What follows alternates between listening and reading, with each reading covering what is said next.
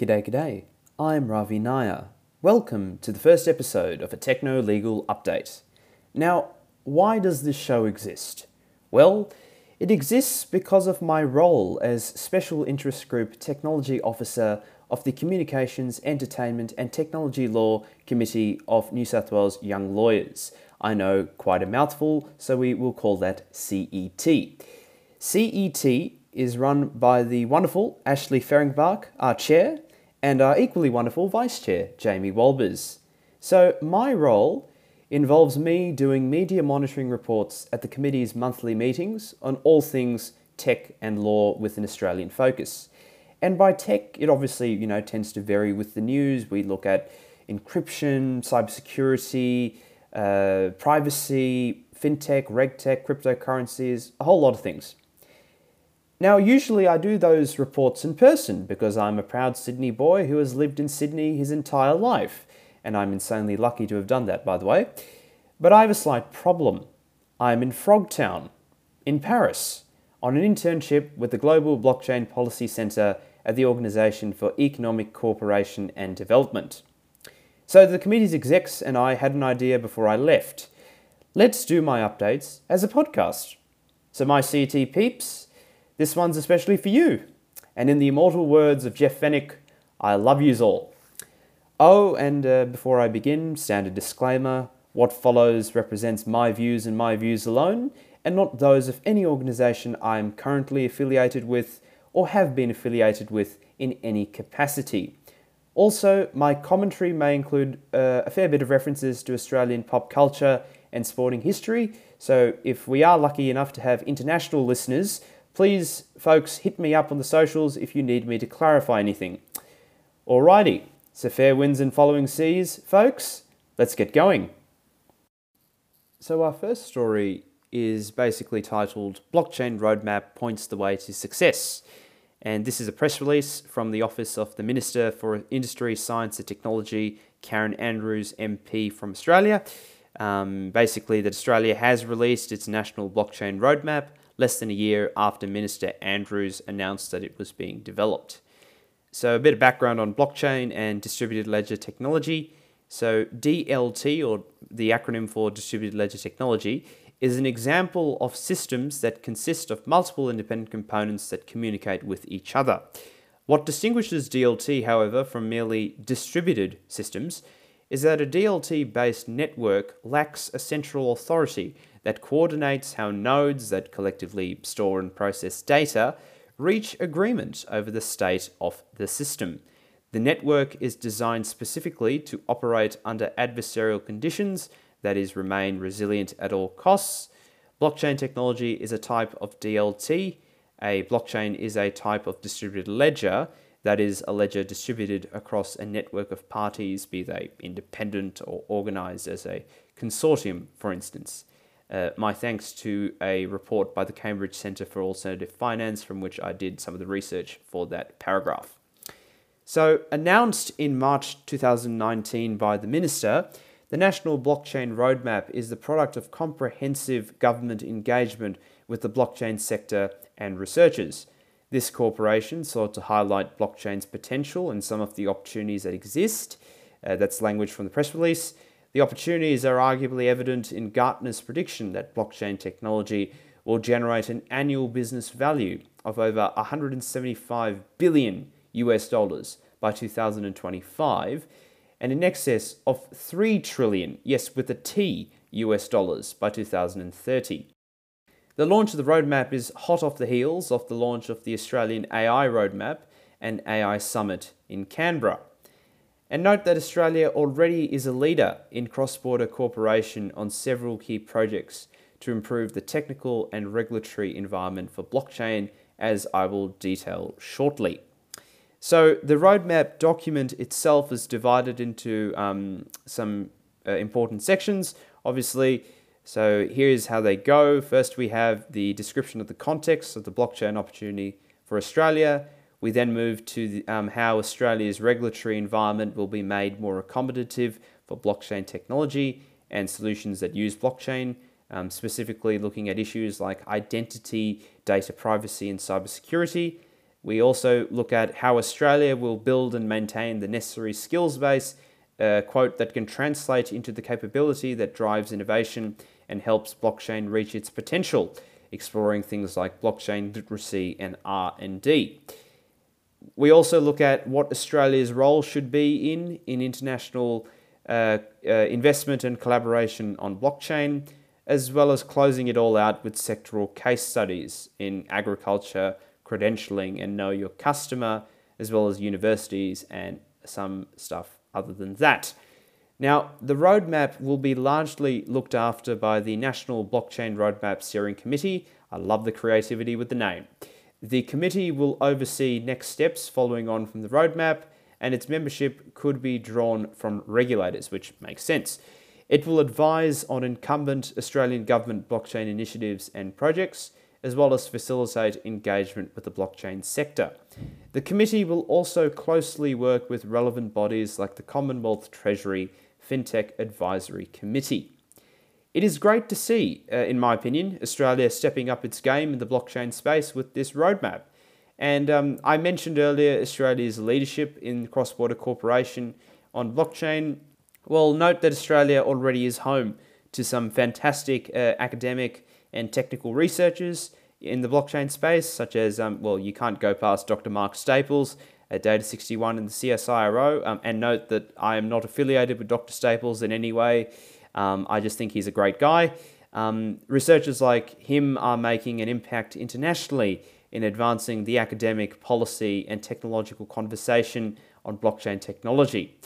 And Australia, through Standards Australia, has been selected in September 2016 to manage the Secretariat of ISO TC 307, which is the technical committee of the International Organization for Standardization that covers blockchain and distributed ledger technologies.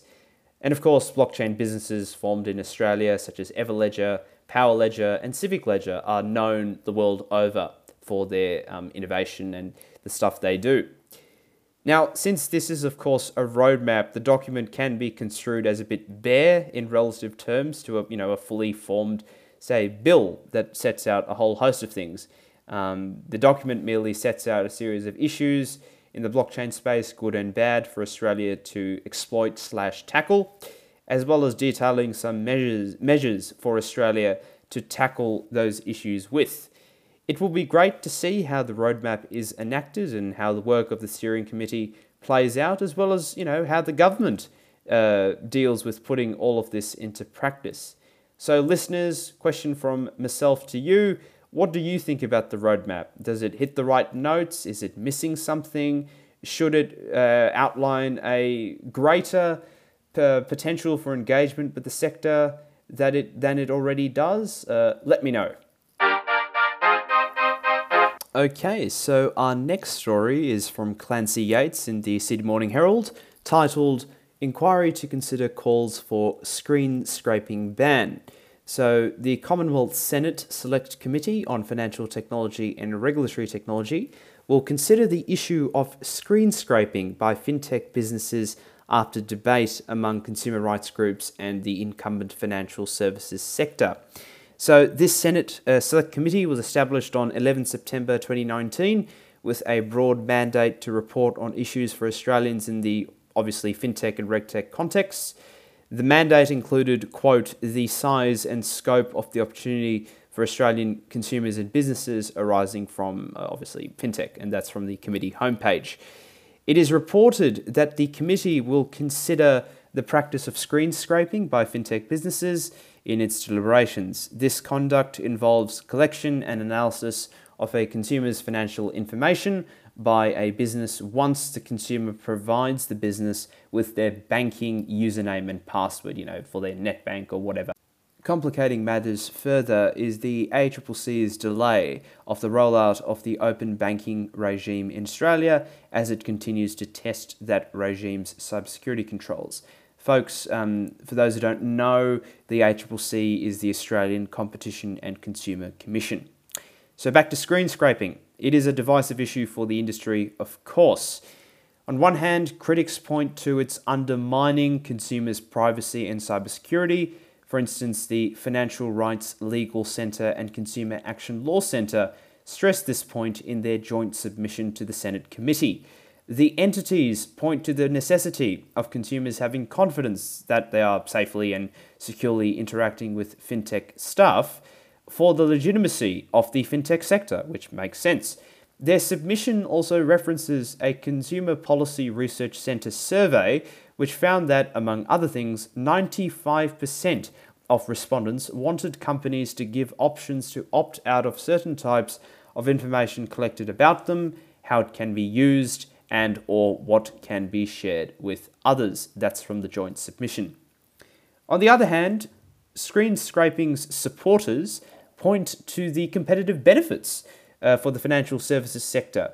Fintech Australia's submission explicitly states that successful implementation of the consumer data right, enacted in law last year as a stepping stone for the open banking regime, requires, for instance, quote, acknowledging benefits of screen scraping. Fintech Australia recommended against outlawing screen scraping until the CDR, or the consumer data right, is rolled out widely across the economy, pointing to how, such a measure would be contrary to the government's own open banking review's recommendations. Committee Chair, Senator Andrew Bragg, would not be drawn on his position, but the Senator highlighted the role of the inquiry of this committee in seeking practical policies, quote, that would harness the economic benefits from technological change and counter the concerns in parts of the community that technology was job-destroying. He also stressed the need for technological neutrality. There are multiple, folks, quite strident perspectives out there in relation to screen scraping, at least as I can see them. Fintech businesses, on one hand, rely on it for their business models. In the case of, a company like Raise, Invest, to the detriment of their relationship with their own banks, due to the banks claiming that, this is violation of the Australian e-payments code. But there are serious data privacy and consumer protection concerns that have been raised by the other side. And just note that the US bank JP Morgan recently warned fintech entities that they need to sign data access agreements with said bank and support an anti-scraping plan should they want to access JP Morgan customers' data after July 30. It will be interesting to see which side the Senate committee will take, or perhaps whether the committee will follow, to preempt things, follow Fintech Australia's recommendation that screen scraping not be outlawed until the wider rollout of the consumer data right, so that there is no need for companies to use screen scraping, which is drawn from their submission to the committee. My question to you all is, where do you all fall on the screen scraping issue? And of course, can you say screen scraping very quickly 10 times? Our next story comes from Joseph Men at Reuters. It's titled, Exclusive: Apple dropped plan for encrypting backups after FBI complained. Sources. So, according to current and former FBI officials and Apple employees, 2 years ago, Apple shelved its plans to enable fully encrypted iCloud backups of iPhones. This was following opposition from the FBI. The shelving was not previously reported on and suggests the degree of Apple's willingness to cooperate with the American law enforcement and intelligence communities. This is interesting in light of Apple's at least public-facing campaign that it champions users' privacy rights. Said championing has been plastered across its advertising in recent years since the Snowden disclosures. Its website has a dedicated section on privacy, detailing its products' various privacy-enhancing features like end-to-end encryption. It also discloses how it handles government requests for customer information and data around the world and publishes transparency reports every year. More famously, Apple challenged the FBI's request to help it access the locked iPhone of one of the terrorists behind the San Bernardino attacks in America in 2015. That litigation, ultimately dropped by the government, is considered quite significant in the context of the current encryption debate. Now, more to this story, when Apple told the FBI about its plans, FBI representatives from the Cybercrime and operational technology divisions, of course, expressed their objections on the grounds of losing, quote, the most effective means for gaining evidence against iPhone using suspects. In response, Apple's legal arm caused the company to drop the plans, but Reuters was unable, note, to determine why Apple did so. So all we know is that there's like this temporal thing that, FBI goes to Apple, Apple drops the plans, but we can't pin down why exactly Apple did it. An Apple employee told Reuters that, quote, they weren't going to poke the bear anymore. Apple being concerned about the blowback from the public sector, also legal risk in being sued for making government agencies' job harder, and regulatory risk in potentially instigating the passage of, quote, legislation against encryption. Note that a former Apple employee told Reuters, however, that Apple could have dropped the encrypted backups plan for reasons other than concerns of law enforcement agencies, including the issue, of course, with users who aren't, as tech savvy, despite having an iPhone, potentially locking themselves out of their data more frequently. Apple has shifted its strategy, of course. It's now pressing on with ensuring the availability to itself and agencies armed with appropriate lawful process of users' contact information and messages from iMessage, WhatsApp, and other encrypted services, rather than, going the full Monty with encrypting the entire contents of users' iCloud data. So this story highlights the need, in my opinion, to be more nuanced in one's understanding of the relationship between the private sector and government agencies in the context of the encryption debate. I think it's reasonable to assume that the larger tech companies like Apple want to cooperate with government agencies serving lawful process on them, provided said companies don't think this cooperation is, in their view, eroding the protections of encryption. Those companies are, of course, alive to the clear risks of misuse of their devices for criminal and terrorist purposes. Both sides of the encryption debate are watching, in my opinion, this Apple-US government relationship and any litigation therein quite closely. More recently, the debate was added to by Apple's continued refusal of the American government's request last month, including a public statement by Attorney General Bill Barr himself to create a technological means of unlocking the iPhones of the alleged shooter in the attacks at the Pensacola Naval Air Station in December 2019. In fact, this refusal can be considered to be the US government's forcing Apple's hand, by potentially leaving the government with no option other than testing its case in court. Which is interesting in light of, under the Obama administration, the dropping of the San Bernardino litigation. Or will the federal American lawmakers actually do something and draft some actual legislation in the same vein, say, as Australia and the UK, for instance? Additionally, folks, where do we think this relationship between Apple and the FBI, or let's say between the private sector and the public sector more broadly, is headed in the context of the new crypto wars, as they're called? Also, to return to the earlier question, when do we think our Yankee cousins will pass some actual legislation to assist lawful access to encrypted data?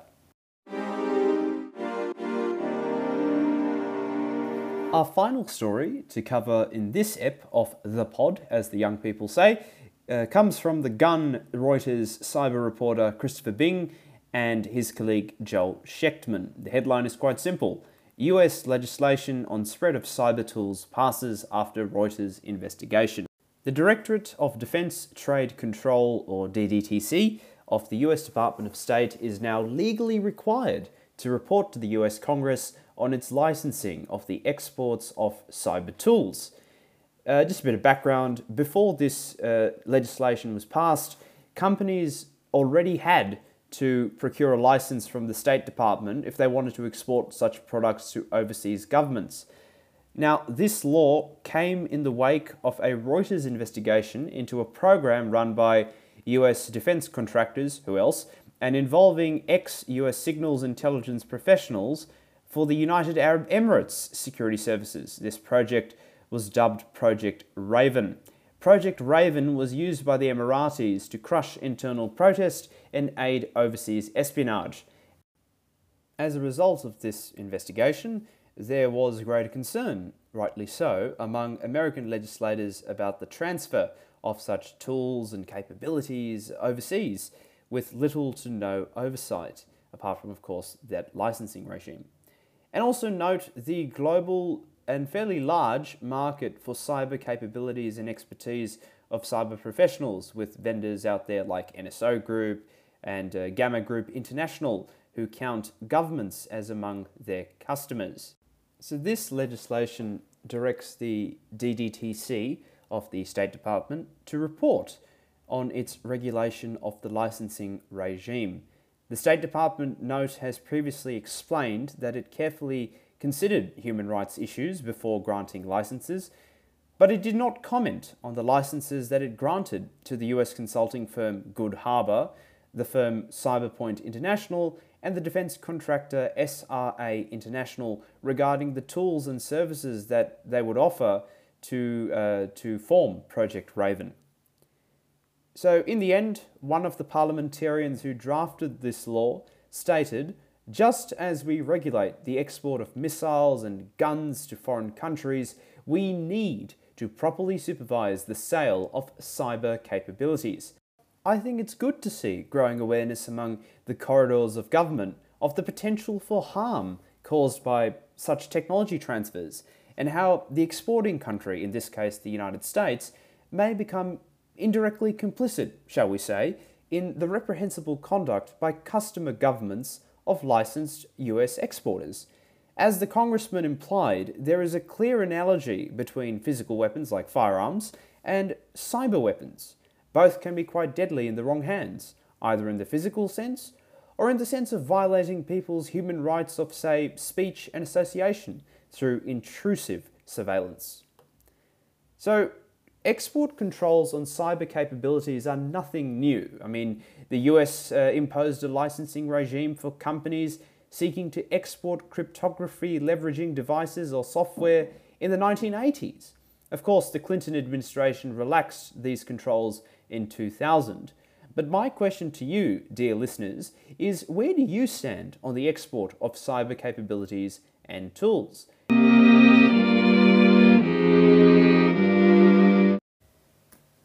So, thank you all so much for listening to this first episode of A Techno-Legal Update.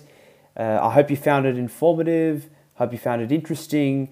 In case you felt that there were some questions left unanswered by me, or if you have any other feedback, please don't hesitate to let me know. Reach out to me on Twitter at RaviRocks, all lowercase, all one word, with 2 Ks. And if you're wondering why there are 2 Ks, well, 14-year-old me made a typo when he was setting up his Twitter account. Alrighty, I'll leave you to it, folks. Cheers.